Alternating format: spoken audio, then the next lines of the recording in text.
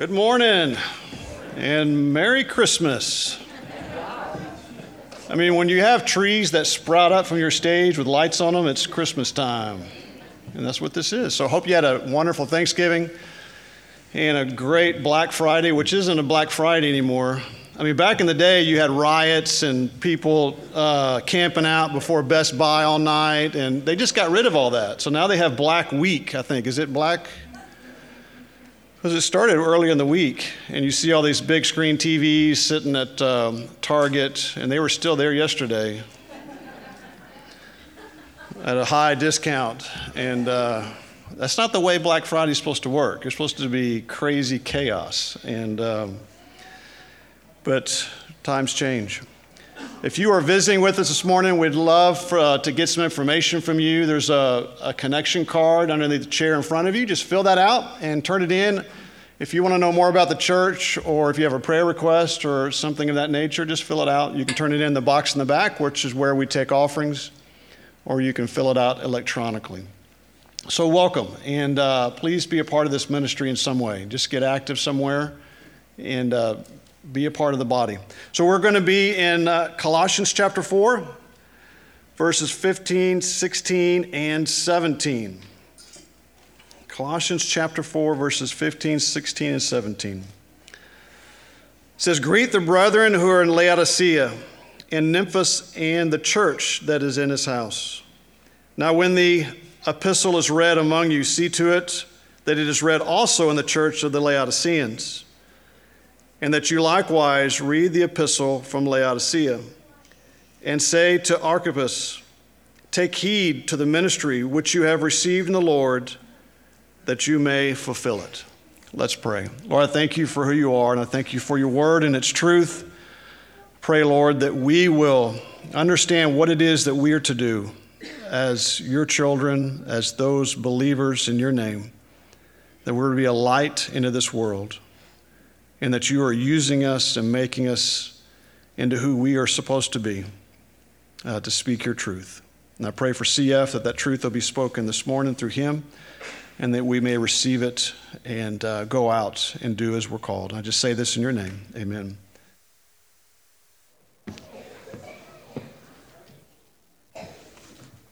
Good morning, everybody.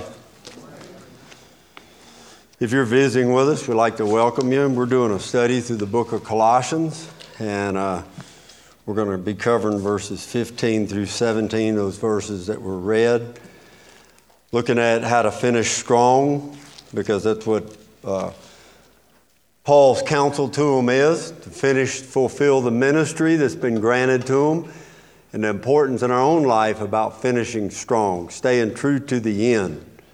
And Paul is covering this and speaking to these people in ministry, people that, we might not have heard much about, but they are critical and very important to the ministry that Paul has. And we're going to take a look at that this morning. So let's pray, and then we'll begin. Father, we thank you for this day and for this opportunity that's set before us. Father, grant unto us understanding to your word. Pray, Father, as I teach your word, that you'd keep me from error, help me to explain it clearly and accurately, and then, Lord, that your Holy Spirit would make application into the hearts and lives of the people that are here, that they would receive it with gladness. We do pray. And so, Father, I ask and I pray this of you in Jesus Christ's name, Lord. Amen. As we begin here, Paul says, "Greet the brethren who are in Laodicea, and Nympha, and the church that is in his house." He previously has mentioned other places too. If you look back at verse 13, he says, "For I bear him witness," speaking of Epaphras, who's likely Epaphroditus. He says, "For I bear him witness that he has a great zeal for you, and those who are in Laodicea, and those who are in Hierapolis." At the outset of the book of Colossians, we did a kind of an overview, and I gave you a general picture of where this is taking place. This is actually taking place in what we call modern-day Turkey. I think most people are familiar with that. In Paul's day and time, it was referred to as Asia Minor, is what it was referred to. There's a picture of Turkey Up to the north of Turkey is Greece. And if you come down on the right-hand side of the screen there, you'll come to Syria, which is the next big area that they were concerned with. Specifically, these little cities, we'll go ahead and go to the next picture there, are pictured right here. And you can see, if you go over here to this left side, you see Troas, Smyrna, Ephesus. Then you see the word Laodicea. Laodicea is actually in the country further. Colossae, where this letter is being written, is right below Laodicea. Hierapolis is the city right above Laodicea. And then you go straight up that map, you got Philadelphia, Sardis, Thyatira, Pergama. And then you got the regions of Pamphylia along the southern coastline, Cilicia, and then you get up to the region of Galatia, where you see Iconium and Derbe. And you see Antioch up there. There are two Antiochs. One is Antioch of Turkey, and the other is Antioch of Syria. Go back to the previous map real quick. If you look at the northern part up there around Syria, you'll see a little area called Antioch right there. That's a different Antioch. It was actually over, in that day and time, it was in Syria. Now it's in Turkey. Antioch is what they call the cradle of Christianity. That was kind of their headquarters that they operated out of when they were in that region. Go back to the second map again. You see Tarsus, that's where Paul was educated, so he was familiar with that area. But you can see if they wrote a letter to the church at Colossae, it would be nothing to take that letter to Laodicea. And then from Laodicea to Hierapolis, Philadelphia, just go right on up through that area there. Those were all areas of major churches, okay? So that kind of gives you a geographical orientation to where we are. If you look at your text, in chapter 4, verse 15, he says, greet the brethren who are in Laodicea. So this letter is being sent to Colossae, but he's telling the people in Colossae, greet the brothers that are in Laodicea. The word there for greet means to embrace. It means to show true affection for someone. Brethren speaks to the fact that these people are not physical brothers, but they are spiritual brothers. The word brethren is used often in Christian writing to speak of a relationship. A brother physically is somebody that comes from the same mother, okay? A male that comes from the same mother. That would be considered a brother. That's a physical relationship. Well, that physical relationship is used in a spiritual sense also. And when you are born of God, just like in a physical sense, you're born of woman. In a spiritual sense, you're born of God. And if you're born of God, every believer that is born of God is your brother or sister. And so when Paul says brother or brethren, that's what he's talking about. It'd be another way of saying, greet your fellow Christians. Where? Who are in Laodicea. Greet those people in Laodicea.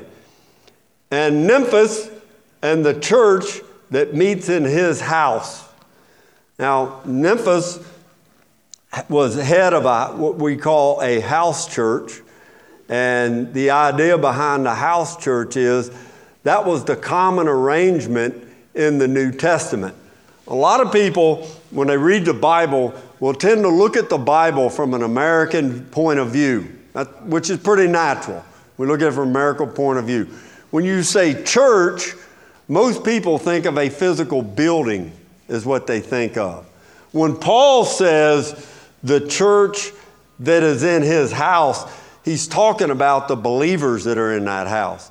The word church, ecclesia, means those that have been called out of the world unto God.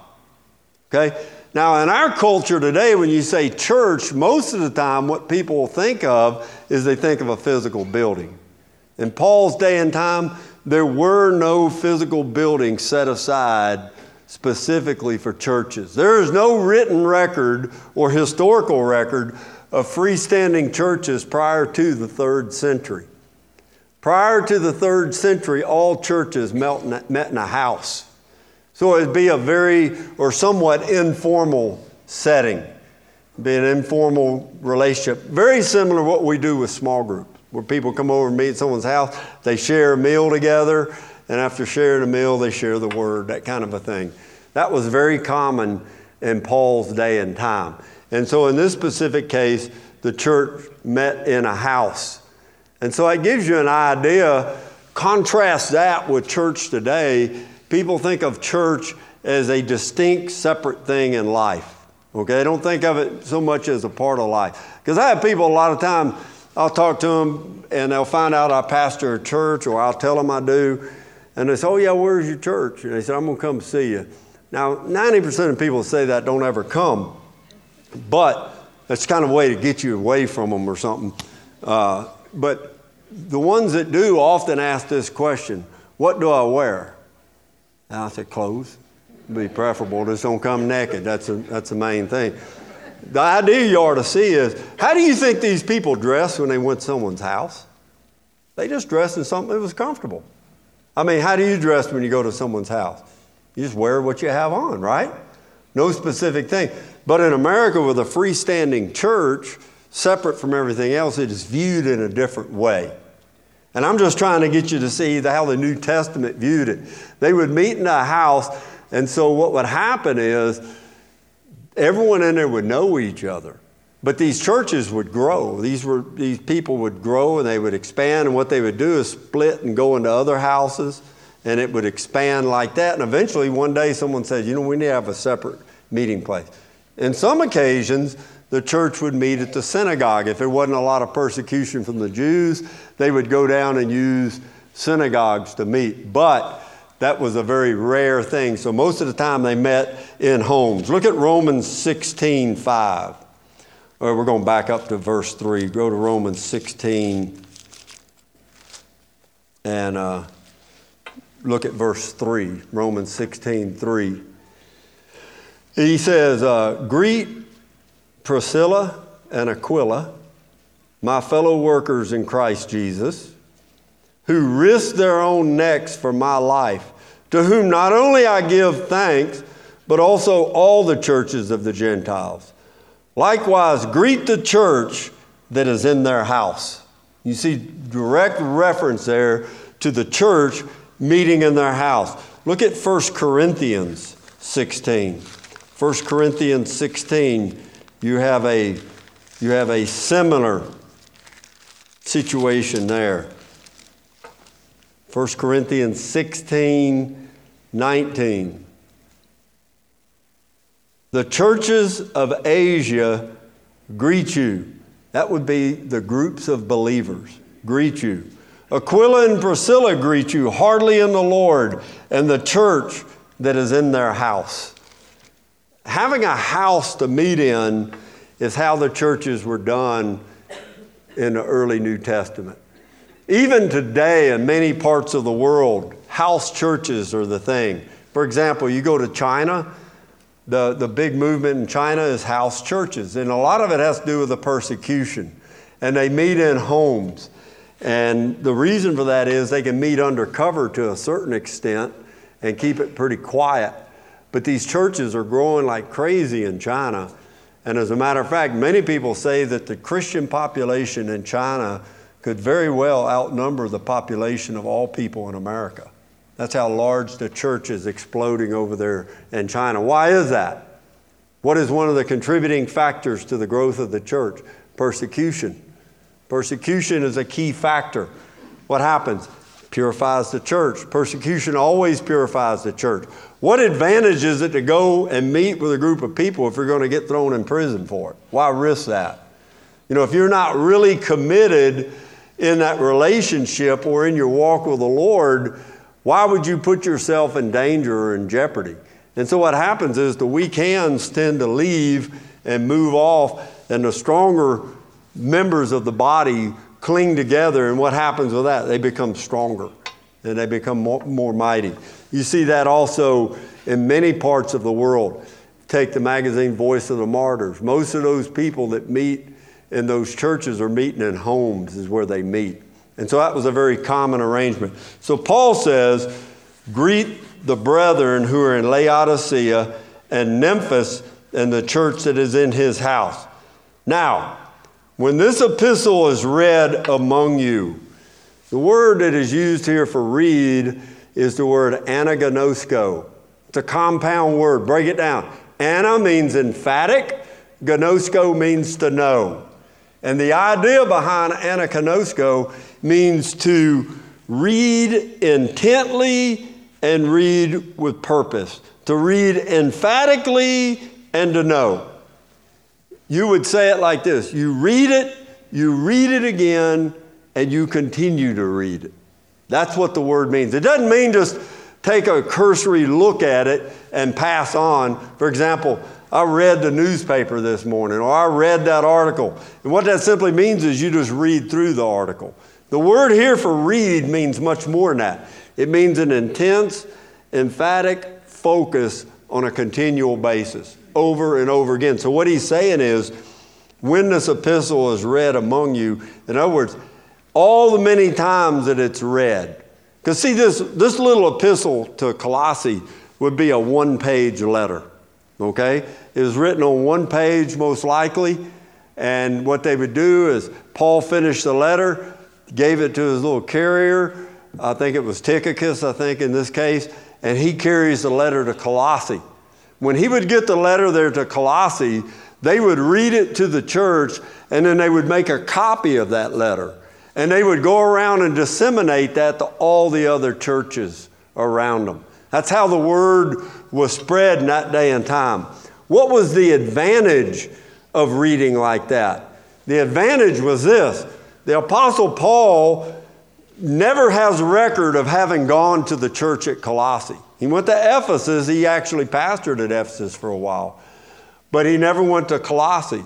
Yet he could write a letter, and that letter, being inspired of God, could be instructive to them. It was no different than if he had been right there reading it to them himself. Same thing today.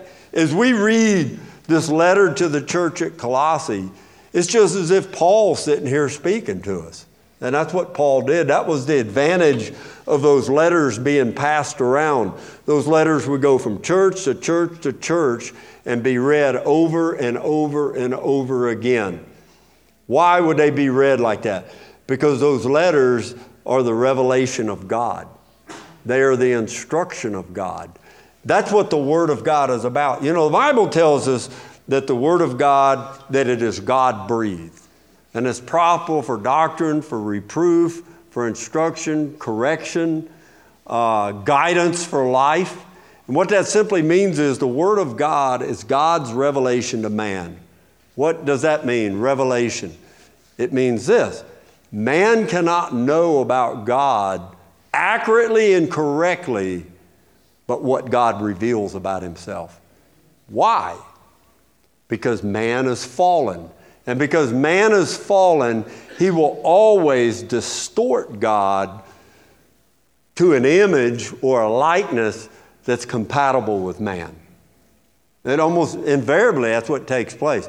You'll hear it in comments like, people say, well, I don't know why God would do something like that, or how could God do something like that? The reason is God is not man. God doesn't think like man. Man wants a manageable deity. Man wants something he can control. That's just the nature of man. A lot of people like the image of God as being a servant to man. God's here to serve you. God's here to make your day bright.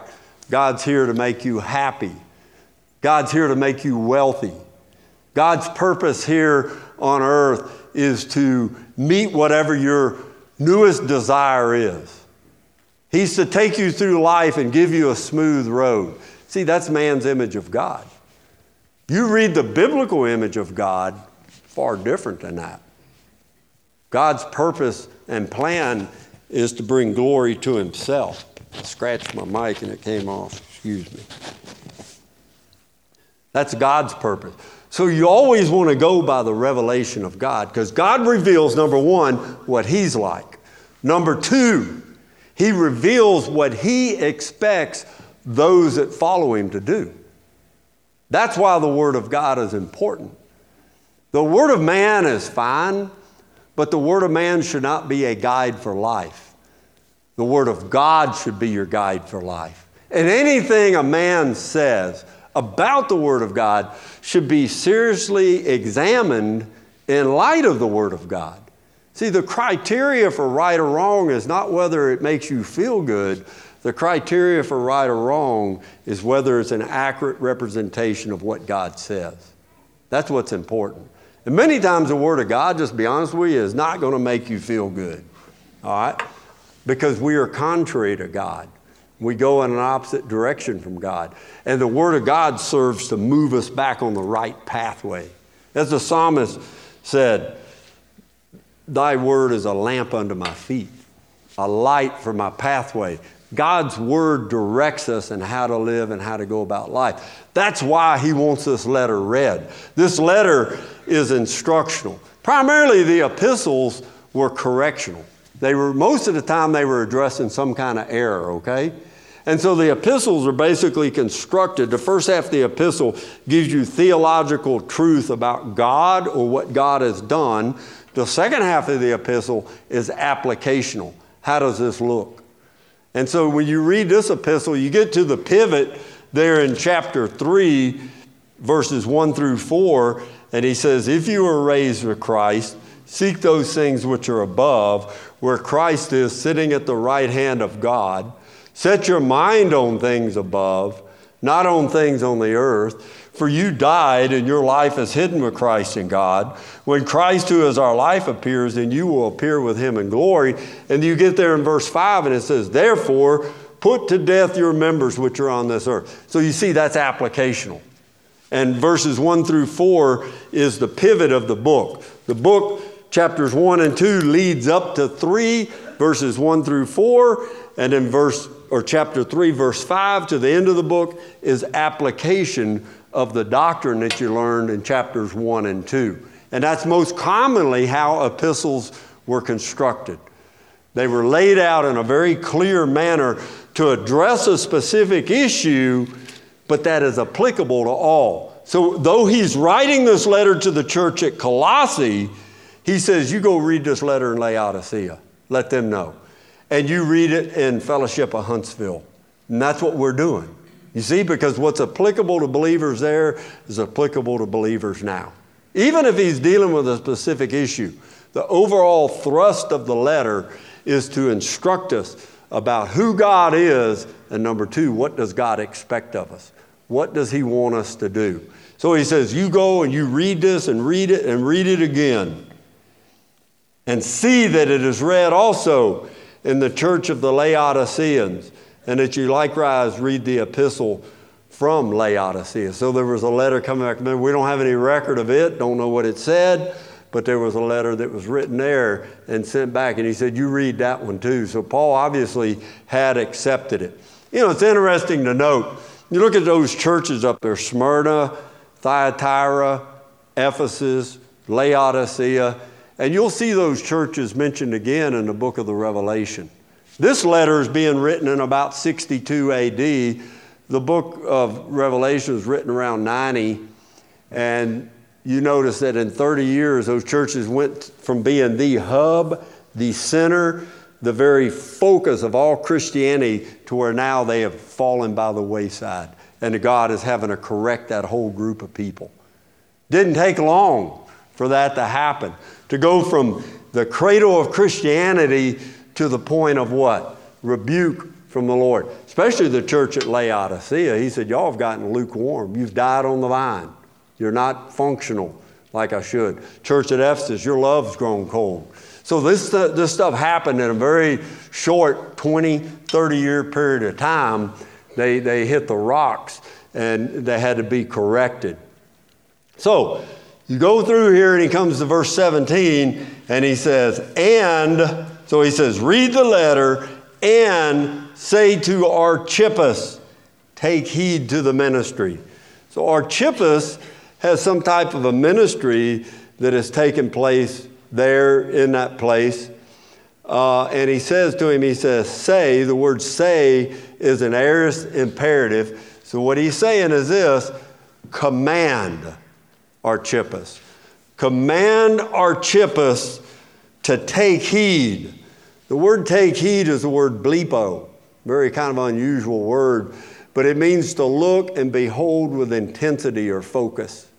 When he says take heed to the ministry, what he's telling him is, you focus on your ministry and you keep that as a priority, Archippus. It's also an imperative. And so he's commanding him. He's commanding the person that's going. He says, I command you to speak to Archippus. And Archippus, I command you to focus intently on your ministry. Now, the word for ministry there is the word diakonia, and it means a gift from God. So the ministry is viewed as a gift from God to Archippus, to the people that are around him.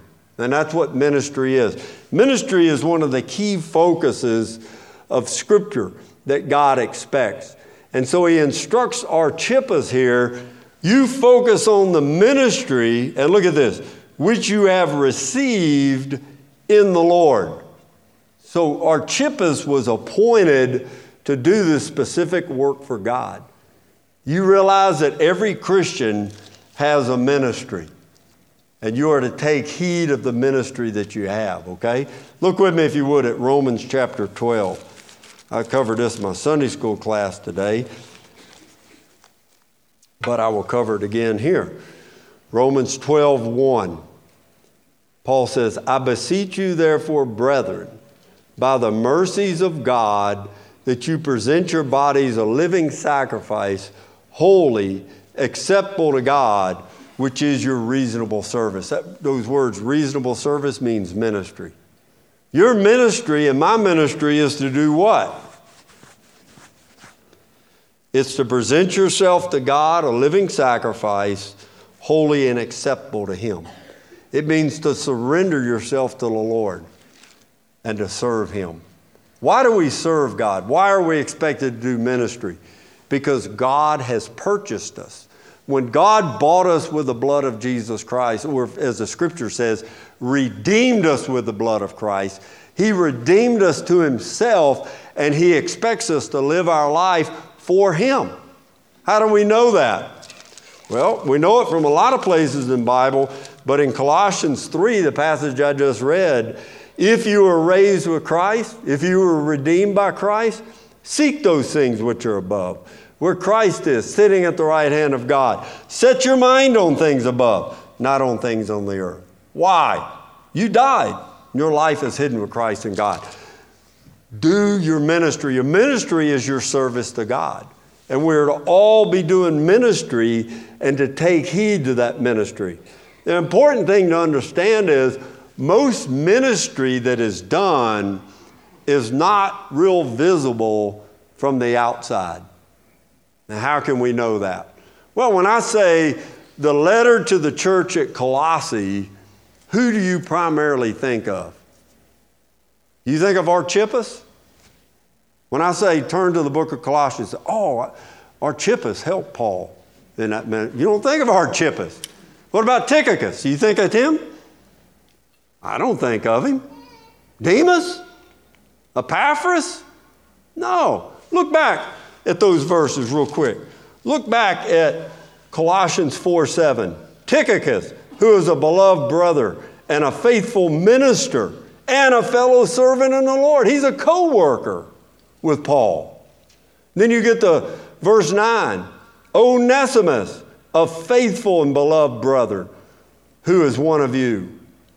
Verse 10. Aristarchus, my fellow prisoner, greets you with John Mark, the cousin of Barnabas. And verse 11. Jesus, who's called Justus. Verse 12. Epaphras. You go down to verse 14. Luke, the beloved physician, and Demas greet you. So you see, all these people were doing ministry, and Paul even referred to them as co-laborers, as assistants, as those doing and having just as much importance as him.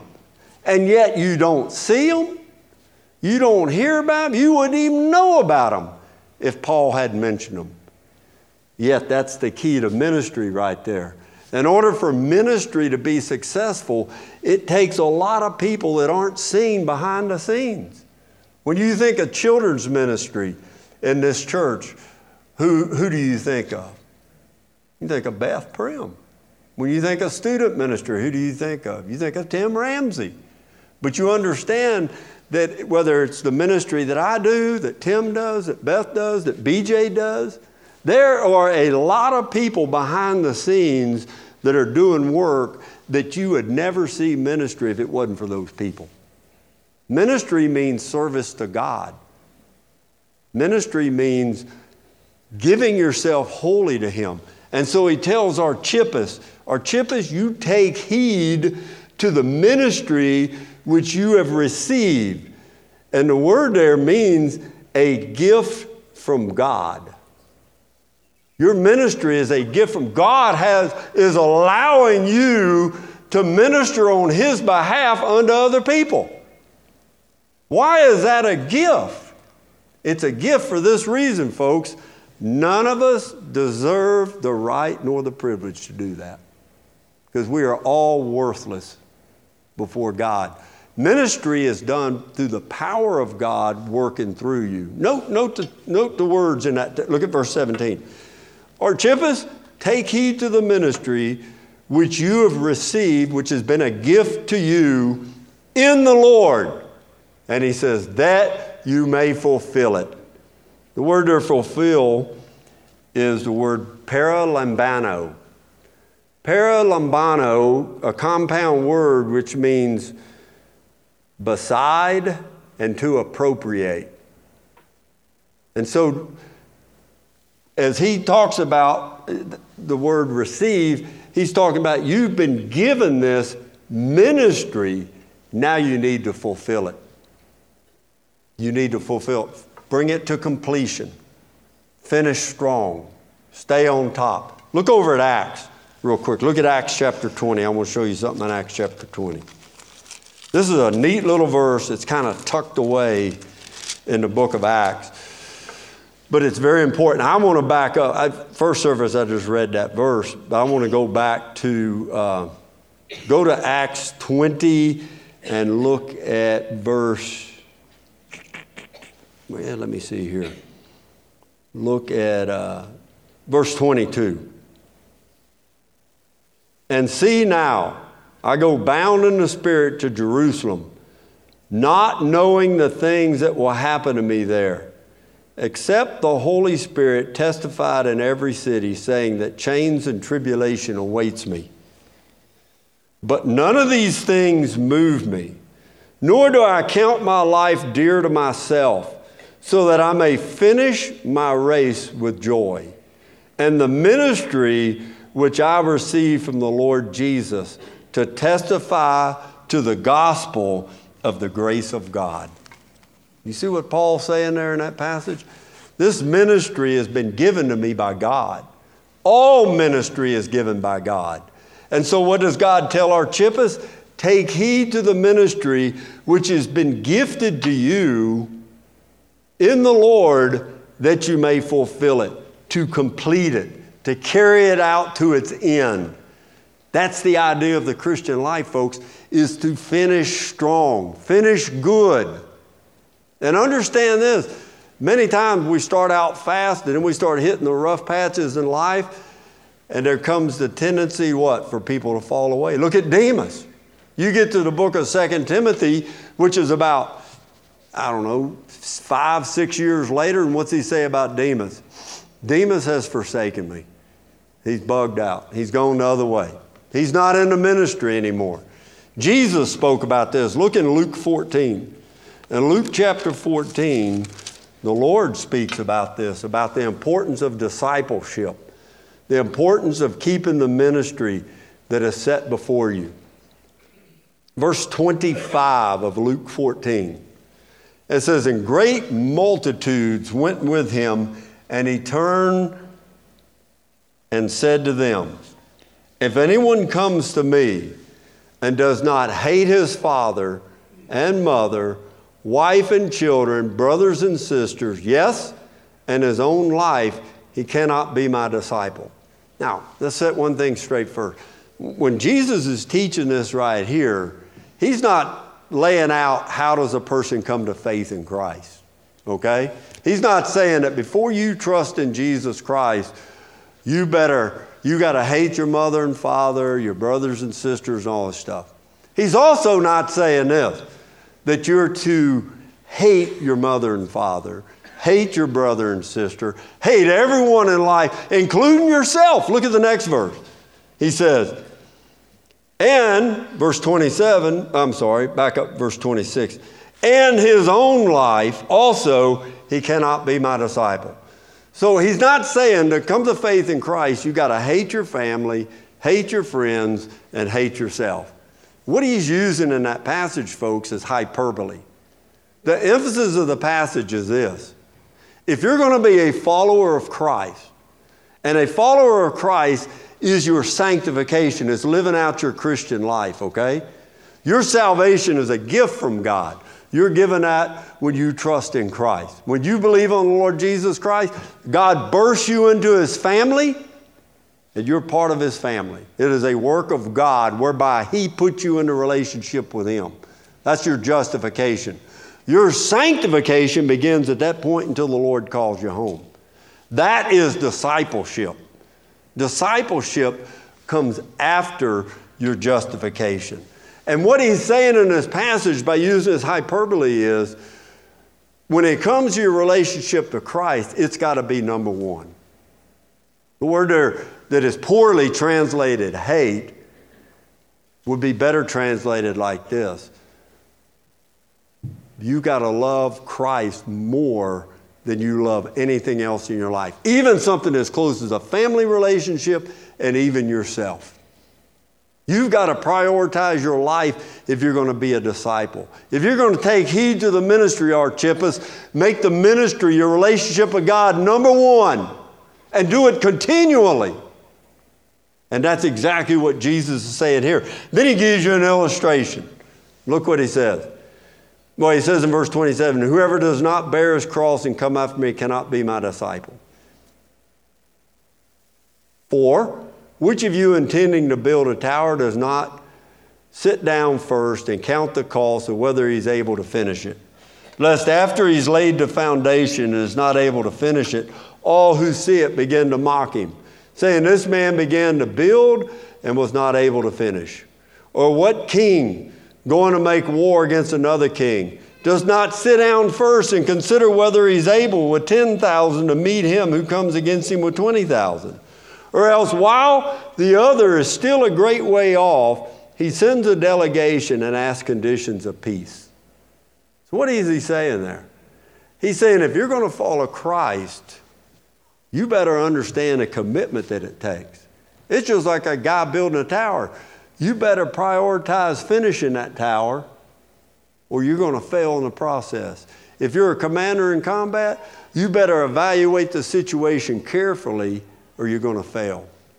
What he's saying is, understand what you're getting into and understand what it takes to get to the end of it. Because he summarizes it in the next verse. Look at it. Verse 33. So likewise, whoever of you does not forsake all that he has cannot be my disciple. What he's saying in this passage is not to hate people, because there's verses that say what? Honor your mother and father. Love your brother and sister. So what does that mean? It means that if your number one priority when it comes to following God and doing ministry is not God, you're going to fail. That's what he's saying. Prioritize. Our biggest struggle is what? Ourself. Because see, if you're completely devoted to the Lord, you know what will happen? You'll love your mother and father. You'll love your brother and sister. If you're fully devoted to the Lord, how will you view yourself? In need of God's grace every day. You'll realize your desires and priorities come second to those of God. That's what loving Christ is all about. That's what discipleship is. Discipleship is giving yourself wholly to the Lord. Now look back at our passage at Archippus. Let's look at it again. Archippus, take heed. Take heed. Look, behold, prioritize to the ministry which you have received in the Lord, so that you will complete it. What he's telling our Chippas is, keep your priorities straight. And that would be the message to us today. If you want to finish strong, the key to fulfilling ministry is what? Having the proper priorities. Prioritizing that relationship first and foremost. Why? I'll tell you why. The word there, fulfill, is in the subjunctive mood, and what that means is it may or may not take place. It's not a certainty.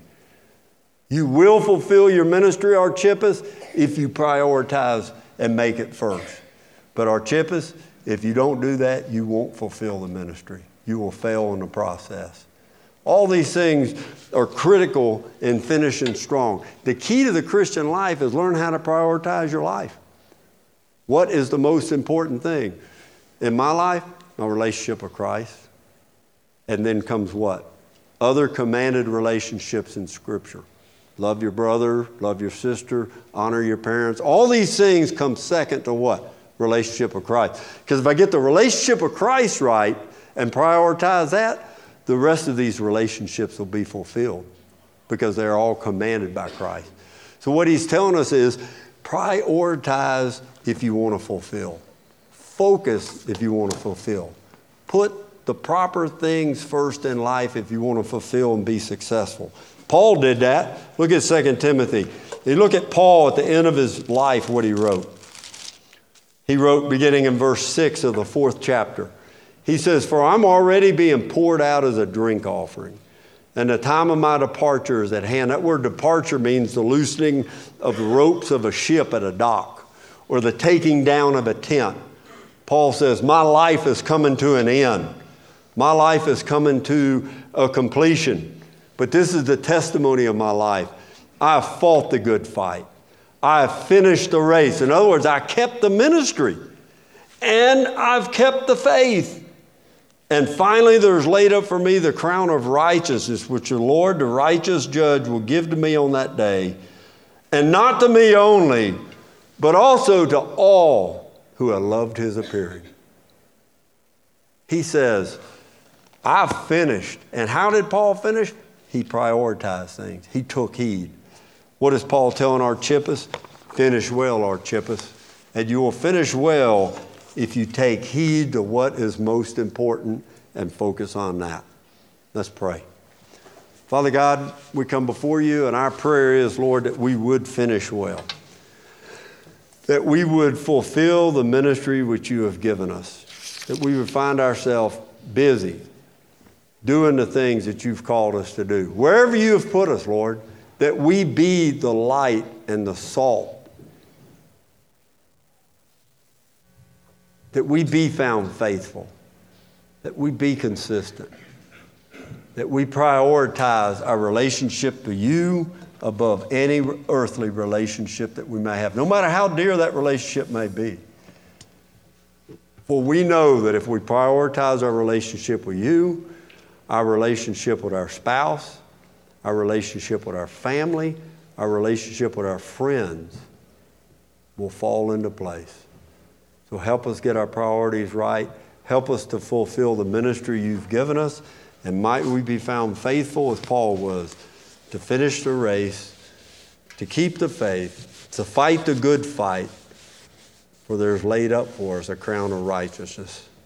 Let us focus on what's important and be found faithful to do that. And I pray this in Christ's name, Lord. Amen.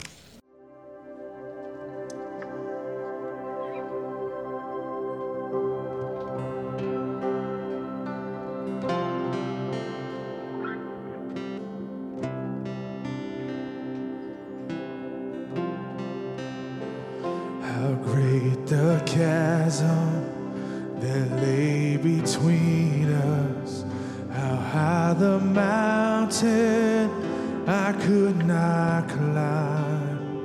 In desperation, I turned to heaven and spoke your name into the night. Then through the darkness, your loving kindness tore through the shadows.